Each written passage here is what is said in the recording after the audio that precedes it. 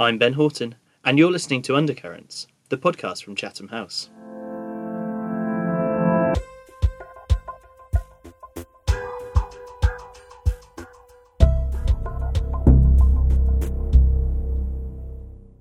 Hello, and welcome back to another episode of Undercurrents. Thank you very much for joining me as we approach the end of March 2022.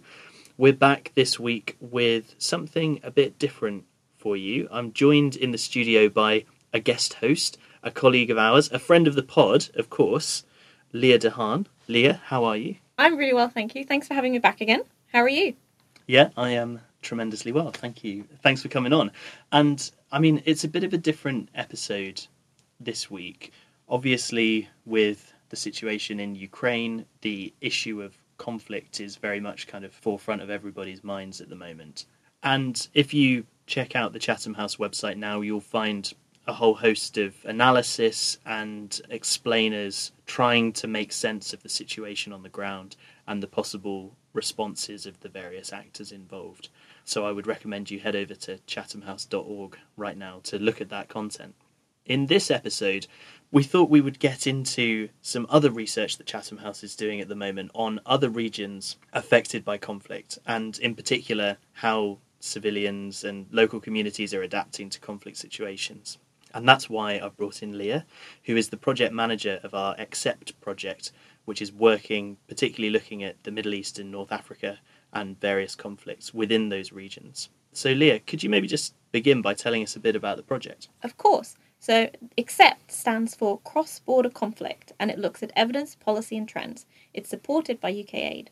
And so what we're really trying to do in this project is look at different regions. So as you mentioned, the Middle East, North Africa, the Horn of Africa, looking at Iraq, the Levant in one case study, Libya in another, and Sudan in another, but really broadening it out and saying, okay, we know conflict is not contained to one country, which means that our policy response cannot be contained to one country, and seeing in what different ways it spills over and how these conflicts connect to each other and connect to other countries. So for the Libya case study, for instance, we go all the way to Nigeria, Niger, we connect it to Sudan, and we see how these conflict systems are interacting with each other and how we need to basically have a new transnational way of thinking about conflict. That's really fascinating. So who do you have on this episode? So first, I'm joined by my two colleagues, Renad and Lina, who are going to talk to you about Iraq and the Levant. We touch on things like pharmaceuticals, the drug trade, and how all of these things are related. And then I'm joined by Tim, who can tell you much more about the situation in Libya at the moment. Brilliant. Let's have a listen.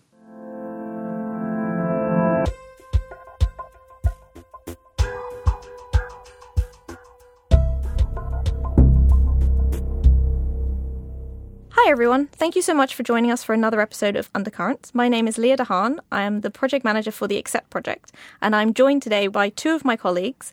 I'm joined first by Lina Khatib, who's the director of the Middle East and North Africa programme at Chatham House, and is also the principal investigator for the XCEPT project.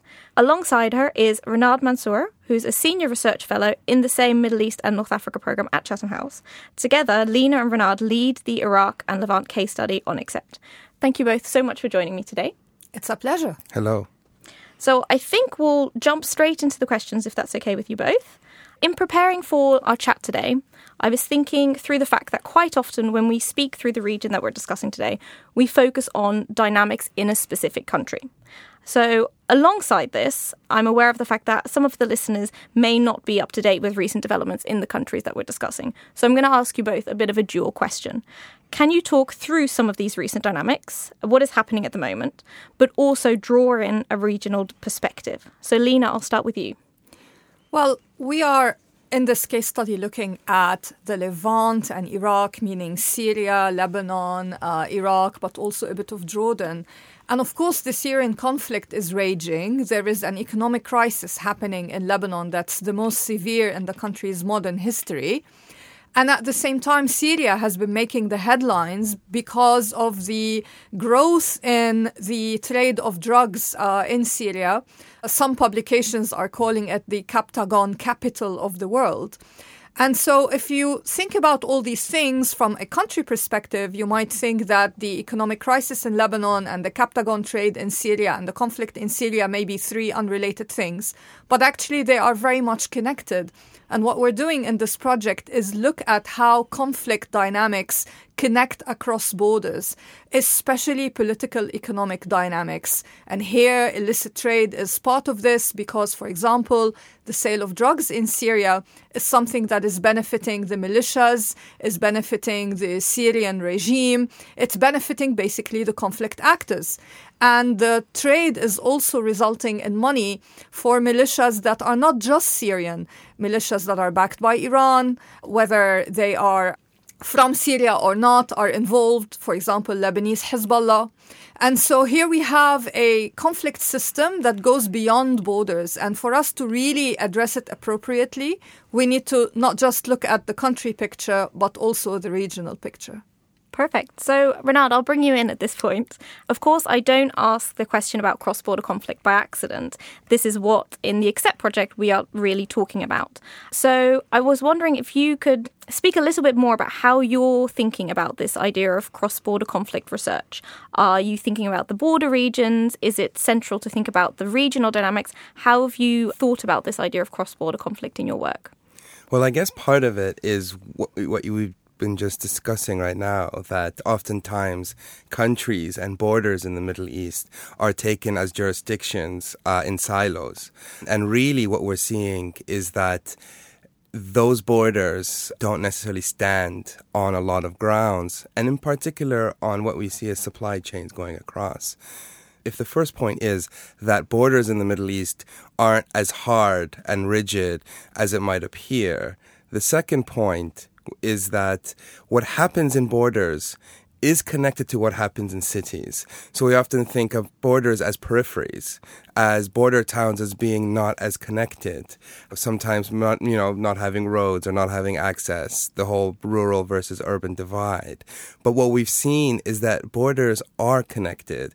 And in many of these countries, what happens at a border includes many actors from the city, from the capital. In an example that we're looking at in the Iraq case study, we're looking at one of the biggest trading ports in the region, the port of Qasr in Basra, where billions of dollars come in every year, a lot of trade. And there are at least 6 or 7 central government institutions present at that border. And if you go across these countries that we're looking at, across the borders, you do see that the trade incentivizes and brings in a lot of the center. And so we're not talking about smuggling. We're not talking about something illegal under the table. We're talking about a political economy of corruption. And so that's why we think that this kind of cross-border XCEPT project and concept is trying to push against policymakers who either want to view each country as a country, so you have a Syria team, an Iraq team, or who want to view cross-border trade and smuggling as something disconnected from government politics. So you've provided the perfect segue into really talking about what this project is all about. Lina, can I ask you to talk a little bit through, as the principal investigator for the project, where the idea came from and how you're seeing it developing into the future? Well, the idea came from our collective work in the Middle East and North Africa program team at Chatham House, work that we did on war economies in the past. Renad was involved in that project. Our colleague Tim Eaton was the person spearheading it. And it's thanks to him that the concept of XCEPT actually came about, which is the idea of looking at conflict as a supply chain that cuts across borders. We wanted to build on our previous work on conflict economies to say it's not just about countries, it's also about flows. And at the same time, connected to the flow of conflict across borders, we wanted to look at the impact on communities and how sometimes people end up involved in the political economy of conflict that flows across borders just because they are trying to cope.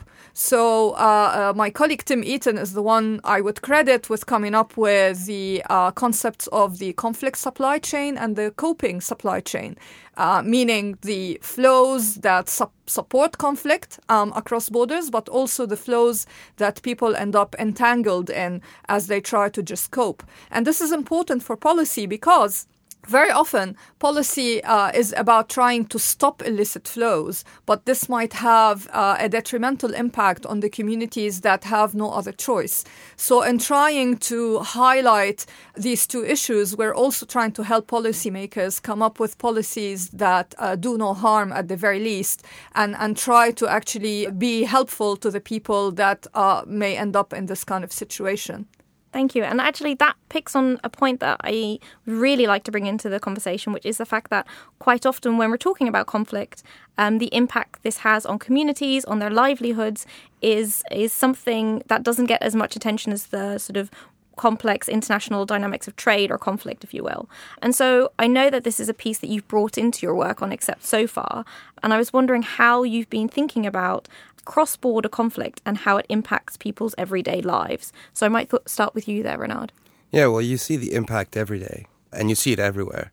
You know, as Lina has been talking about now, when you have these supply chains and even illicit supply chains that perhaps people don't interact with every day, it does become power, it does become money, it does become finances, and these groups proliferate without accountability, without rule of law, and affect ecosystems, affect economies. But something that we've been looking at, and one of our papers that will come out on this will look at pharmaceuticals. Right, so we're not talking about illegal drugs, we're not talking about weapons, we're not talking about, cash, money laundering, we're talking about pharmaceuticals, which is particularly relevant during the time of COVID-19, but even generally, obviously, because every citizen interacts with a pharmacy many times in their lives, more than they would, for example, with a drug dealer or a weapons dealer. And what we've discovered is just how prolific this industry is. And it's necessarily a border industry. It's a cross-trade sort of industry, going from our case studies all the way from Iran all the way to Lebanon, where you see a whole host of actors. Some of them illegal, but many of them legal.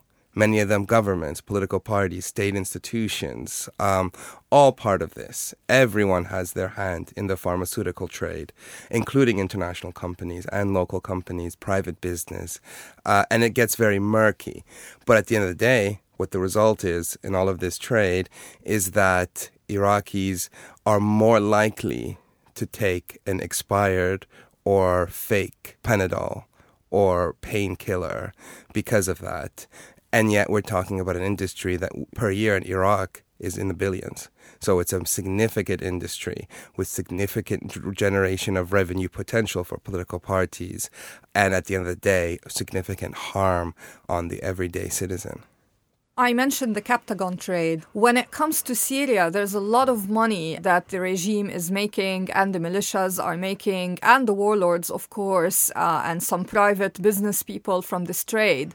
And some attention has been given to the amount of money that the small-time smugglers make when they carry Captagon on their backs across the border. It's been found that some of them may get as much as $10,000 to carry one load across the border, which of course is a lot of money. However, the big picture is that actually the vast majority of the money that is generated through this trade is not going to Syrian people. It's actually going to the militias and the warlords and the regime. So what we're seeing here is actually an illicit trade increasing inequalities in Syria in a much more significant way than perhaps many might even imagine. So let's not focus on the odd smuggler who gets the $10,000. Let's look at the big picture where the real big money is going. And it's also showing how this network, as Renad said, involves not just actors that are involved in the conflict directly by being armed. It's also about government actors, the business sector, and others. And once again, it's the civilians who end up suffering as a result. So that already brings me to my last question, and actually is something that I spoke about with Tim Eaton, who you've mentioned a little bit, who is similarly a senior research fellow in the Middle East and North Africa programme. And we have just recorded an Undercurrents episode, which you should also definitely listen to as part of the XCEPT project looking at Libya. Now, in our discussion, we spoke a little bit about how XCEPT is going to go for the next 4 years. We're going to be on Undercurrents talking to you about this research in the next 4 years as well. And so what I want to ask you is, can you talk us through something that you've learned, a new detail that you can share with us that you're hoping to follow through as this research progresses? So one thing that's come out, and a lot of what we do in our program is try and challenge and be, critically examine some of the assumptions, but also some of the definitions used by Western policymakers in the Middle East and North Africa. Something that's come out in my recent work, again on XCEPT, in Iraq specifically, is questioning the definition of what is a private sector versus a public sector. Because, of course, the World Bank and IMF and the West have ideas of what a private sector is and what the public sector is. But in a country like Iraq, a rentier state, where, the annual budget could be 100 trillion, you have these state-owned enterprises. You have this massive public sector where people, they say 90% of revenues generated from oil, but to the government. What you see is A, the privatization of the public sector. So the public sector becomes for private profit from political parties. And B, of course, a very small private sector. So conceptually, I think what I'm interested in is whether if we apply a different lens to a problem that's often cited in a country like Iraq, which is there's no private sector, what if there is a private sector, but it's just a different looking private sector? What are the implications of that kind of re-examining for reform and for international policies? And I think at the end of the day, obviously it will come down to accountability. And, although it looks like a bloated bureaucracy and a big state, really when you look, it's very hollow. And most of what is there is going to private interests. So that's something that's come up, kind of this question on understanding private versus public from XCEPT. Brilliant. Thank you. Lina, did you want to come in on that as well? Yes, I would say that the project really is very much about what's happening on the ground, but at the same time, it's about how this is linked to the bigger geopolitical picture. So again, going back to the example of Syria, with so much attention to Syria as a Captagon capital, according to how many media outlets have characterized it, my research shows that actually the main actor in the Captagon trade is Hezbollah in Lebanon. So this trade is very much manifesting itself in Syria, but the main actor, in addition, of course, to the 4th Division of the Syrian army, but the main actor is Lebanese. It's Hezbollah.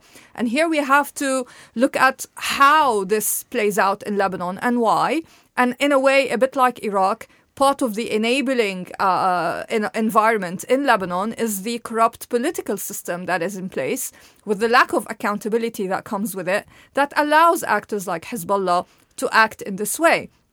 And here we have to look at the bigger geopolitical picture and go, okay, if we are going to really to address the issue of the Captagon trade in Syria, we can't really do it without looking at first the issue of corruption in Lebanon and the very much needed reform in the country. This takes us back to discussions that Lebanon is having right now with the IMF regarding the political and economic crisis that is happening in the country.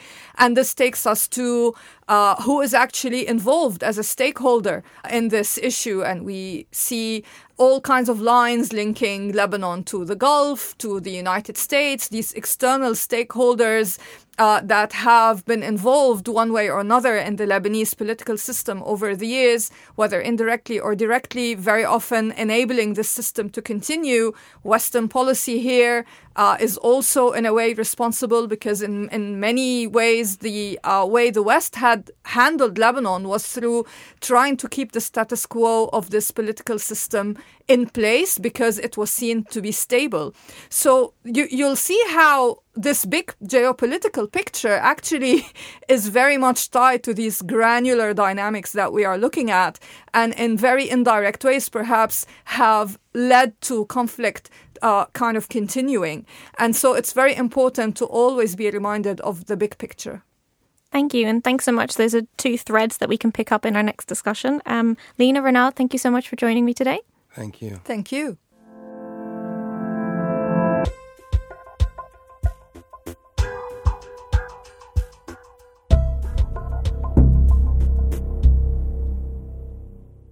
Thank you so much for joining me today, Tim. How are you? Welcome. Very well. How are you? Yeah, I'm great, thank you. So without further ado, I thought we'd jump straight into it. There may be listeners who are not quite aware or haven't been able to keep up to date with recent developments in Libya, particularly considering how much has happened in the country recently. I was wondering if we could start there. Could you talk us through what has been happening in the country over the last few months? So to understand what's happening in Libya, you probably need to go back a couple of years. Obviously, it's now over a decade since the revolution in 2011. But in October 2020, a third phase of civil war came to an end, and the political process gathered momentum at that point. And by March of 2021, a new government was formed. But it was a government that only had interim status. It was supposed to see Libya through to elections in December of 2021. However, a series of recriminations, problems with the political process, and the re-emergence of Muammar Gaddafi's son Saif al-Islam as a candidate all came together to throw off that electoral timetable. And so what we've really seen is the collapse of the political process in Libya since that point. A UN which is struggling now to work out what the direction of travel should be, and the domestic actors forging their own plans for what they think should happen next. And as we speak, at the beginning of March, there is a situation whereby there is a prime minister of a government that was appointed via the UN process, that interim government that I mentioned. But now there's also a prime minister designate appointed by the parliament, and he is currently trying to drum up support to form a new government. And we're in this strange kind of limbo where there's a strong potential for another governance split. Worth noting that between 2014 and 2021, Libya had two governments. So there's a danger of that situation re-emerging, and a lot of uncertainty about what happens with the political process. And then, of course, with the broader problems writ large, with a wide array of armed groups controlling territory and power generally being quite fragmented. Great, well, thank you so much. I think that's a very helpful introduction. One of the questions I had, and I think it touches a little bit on what you've said, is that a lot of the dynamics that we seem to consider when it comes to Libya are domestic ones. You've mentioned now the elections, you've mentioned some of the power struggles maybe happening between the armed groups. I was wondering if you could talk a little bit more about the transnational nature of this conflict and how it connects across borders. Sure. So Libya's conflict is to a significant degree internationalised. If you were to head to Libya today, you would find the presence of Wagner mercenaries, obviously of Russian origin, although the Kremlin denies affiliation to them. There have been mercenaries from a number of other countries, including neighbouring countries such as Sudan and Chad. And there's also a strong presence from the Turkish military.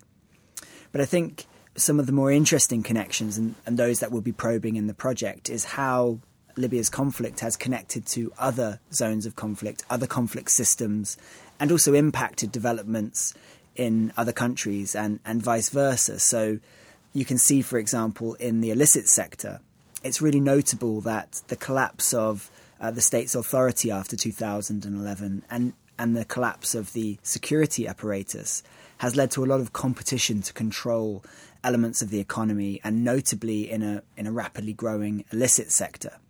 So that's clearly had impacts across borders in terms of what's been moved across them. But also markets have been created, security markets. So if you look, for example, in eastern Libya today and much of southern Libya, you'll find quite a lot of presence of foreign mercenaries from Chad and Sudan.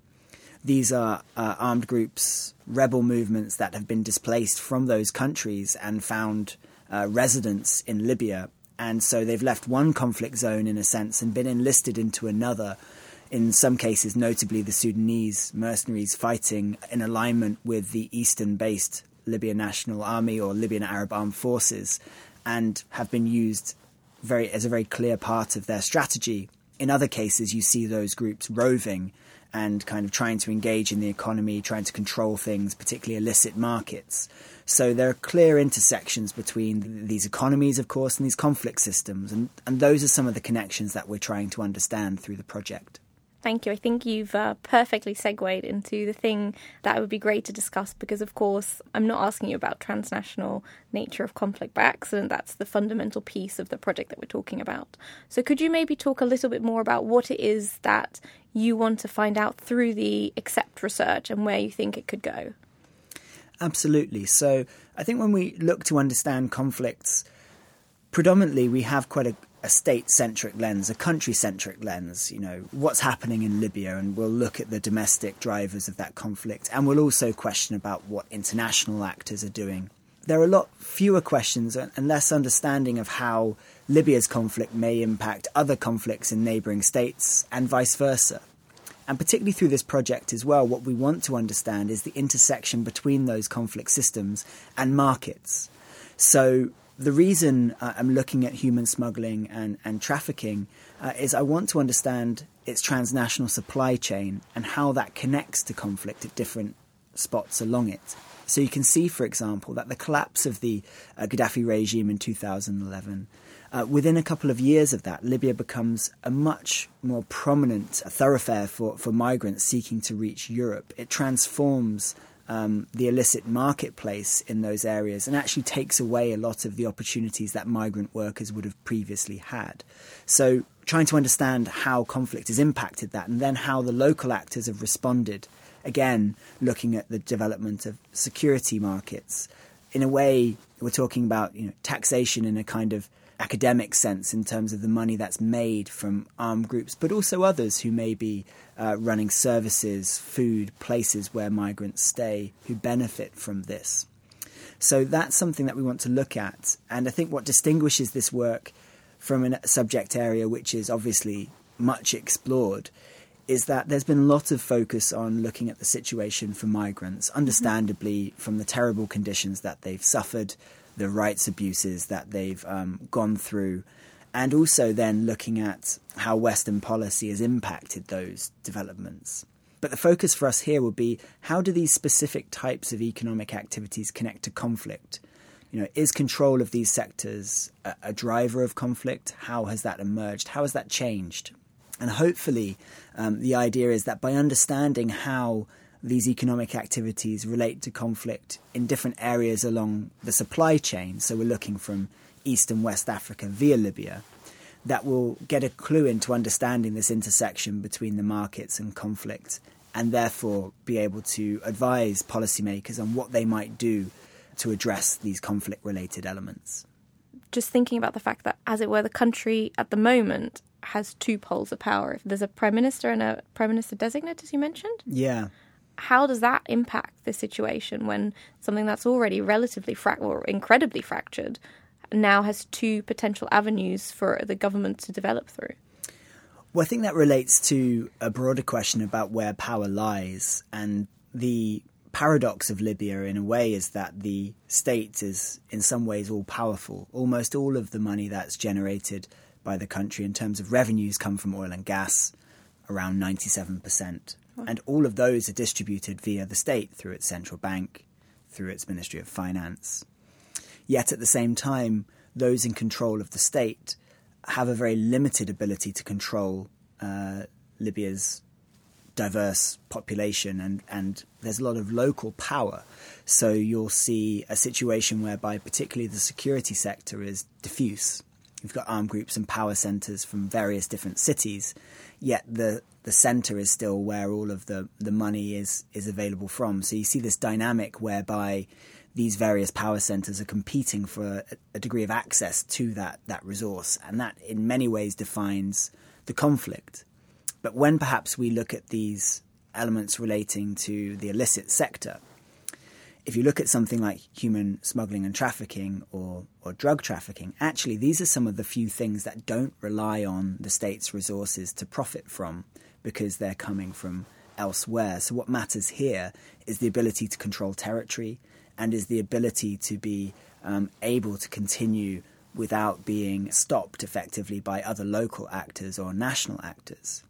And that's where it gets interesting, because effectively you see in Libya these local deals being made. We're looking at the southeast, the southwest and the northwest. And in each of those areas, the local security actors in control seem to have at least tacit understandings with the national level decision makers that they're able to engage in these markets and profit from them in return for a degree of loyalty, or at least not opposing the plans and goals of those policymakers who are in government. We've spoken a little bit now about sort of the national level and then the local level powerful actors, as you mentioned.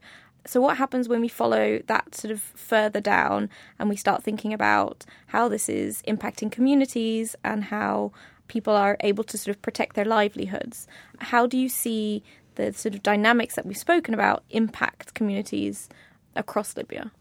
Well, if you look at the impact across Libya, you can see that certainly in Tripoli, the presence of state institutions and, again, the presence of that central funnel of resources being right in the middle of the capital, pretty much in a square mile, means that the elites and powerful actors in those areas have had quite a good access to resources from the state. And I think you can see that's replicated, albeit to a lesser extent, in places like Benghazi, where Khalifa Haftar's forces have become dominant, looking to control the public and private sector. But when you look at areas of the country that are more distant from the capital, particularly in the south, you can see that they get less from the state in a way. In many cases in these areas, you have large numbers of people that are undocumented, don't have the state sector employment, which so many Libyans have, don't have the access to finance, banking services, these types of things. But also one of the big changes since 2011 is the ineffectiveness of and collapse of subsidies, which would have previously significantly helped these communities, and also major state-led projects, for example, in the agricultural sector. So you see a kind of dual development here whereby the opportunities in the formal sector that's heavily underpinned by the state have reduced significantly. And at the same time, those changes in the illicit sector that I mentioned really gathering steam means that much of the opportunity for these local actors comes in the informal sector, to say the least, or often around illicit practices. And so that's unleashed a separate kind of dynamic whereby there's a competition for control of those sectors. And that has been a driver of conflict among various communities who are seeking to control certain trade routes or certain supply chains, and meant that, particularly for, say, young people in these areas, that's where the best access to resources has come. And so you'll see, for example, in some cases where young men notably will choose to join armed groups because of the rewards that will bring financially, or perhaps engage in the human smuggling and trafficking sector just by driving migrants from point A to point B. Some time ago, an interview with a smuggler indicated that the local would only have to make about 3 trips in southern Libya to northern Libya to then be gifted the truck that he was driving, which would be worth about $15,000. And it's worth noting that the city where he comes from in Sabha, the best he otherwise could have hoped was for around $50 a month of income. So that's not complicated maths to understand the incentive structures there. And I think over time as well, you've seen varying changes in perception in these areas as well, where people understand that these are the opportunities that are available, and in some cases have reconciled with that. So that's very different to the international perspective, whereby anybody who engages in smuggling is some reckless criminal with no flagrant disregard for human life. For many of these people, the migrants turned up and they wanted to go from point A to point B. He's driving them. That's a service. And engaging in these sectors, it looks very different. hitting our final question. So as listeners of Undercurrents will of course know, and I know because I've been a colleague of Ben Horton, who's your usual host for a while now, I know that he likes to end these conversations on a high note or have some sort of positive conclusion.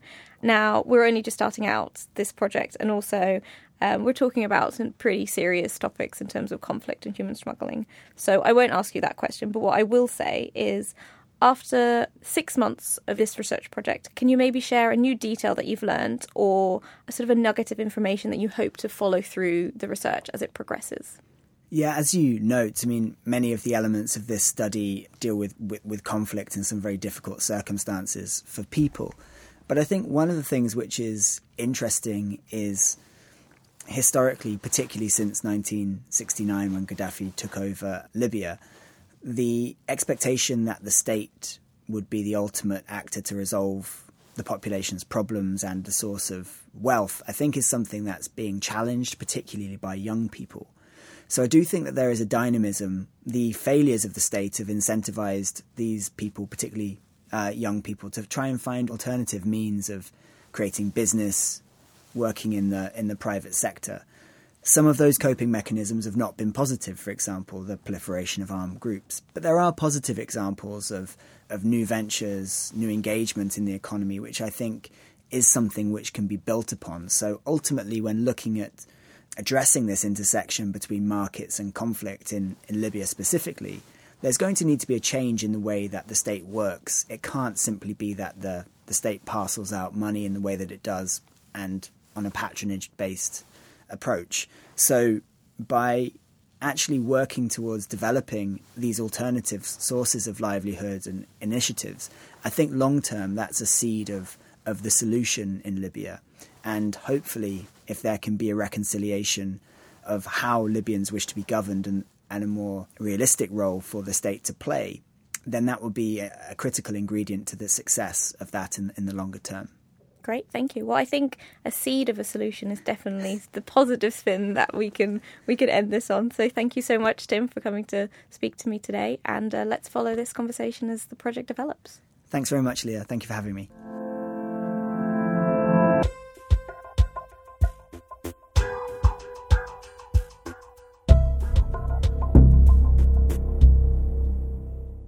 So that's it for this episode of Undercurrents. Thanks for listening all the way through, if you're here. Leah is still with me in the media studio. Leah, that was such a great set of interviews. Thanks very much. And I know that we're going to be coming back to the XCEPT project and some of the other regional examples that you're exploring in the future. What's the sort of vision for the project, I suppose? For XCEPT, this is really just the start of the conversation.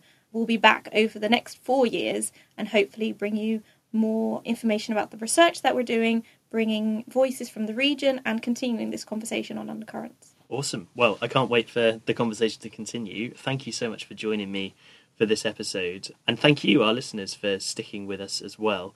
As I mentioned at the start, if you're looking for analysis of the situation in Ukraine, then the best place to go is to check out our website at www.chathamhouse.org. And I hope soon to also be bringing you some exciting information about a potential new podcast, which will also be looking at the various dynamics around that conflict. If you want to keep up with our work on social media, then just follow us on Twitter at Chatham House. And we will be back in a couple of weeks with some new interviews for you. Till then, stay well, and thank you very much for joining us.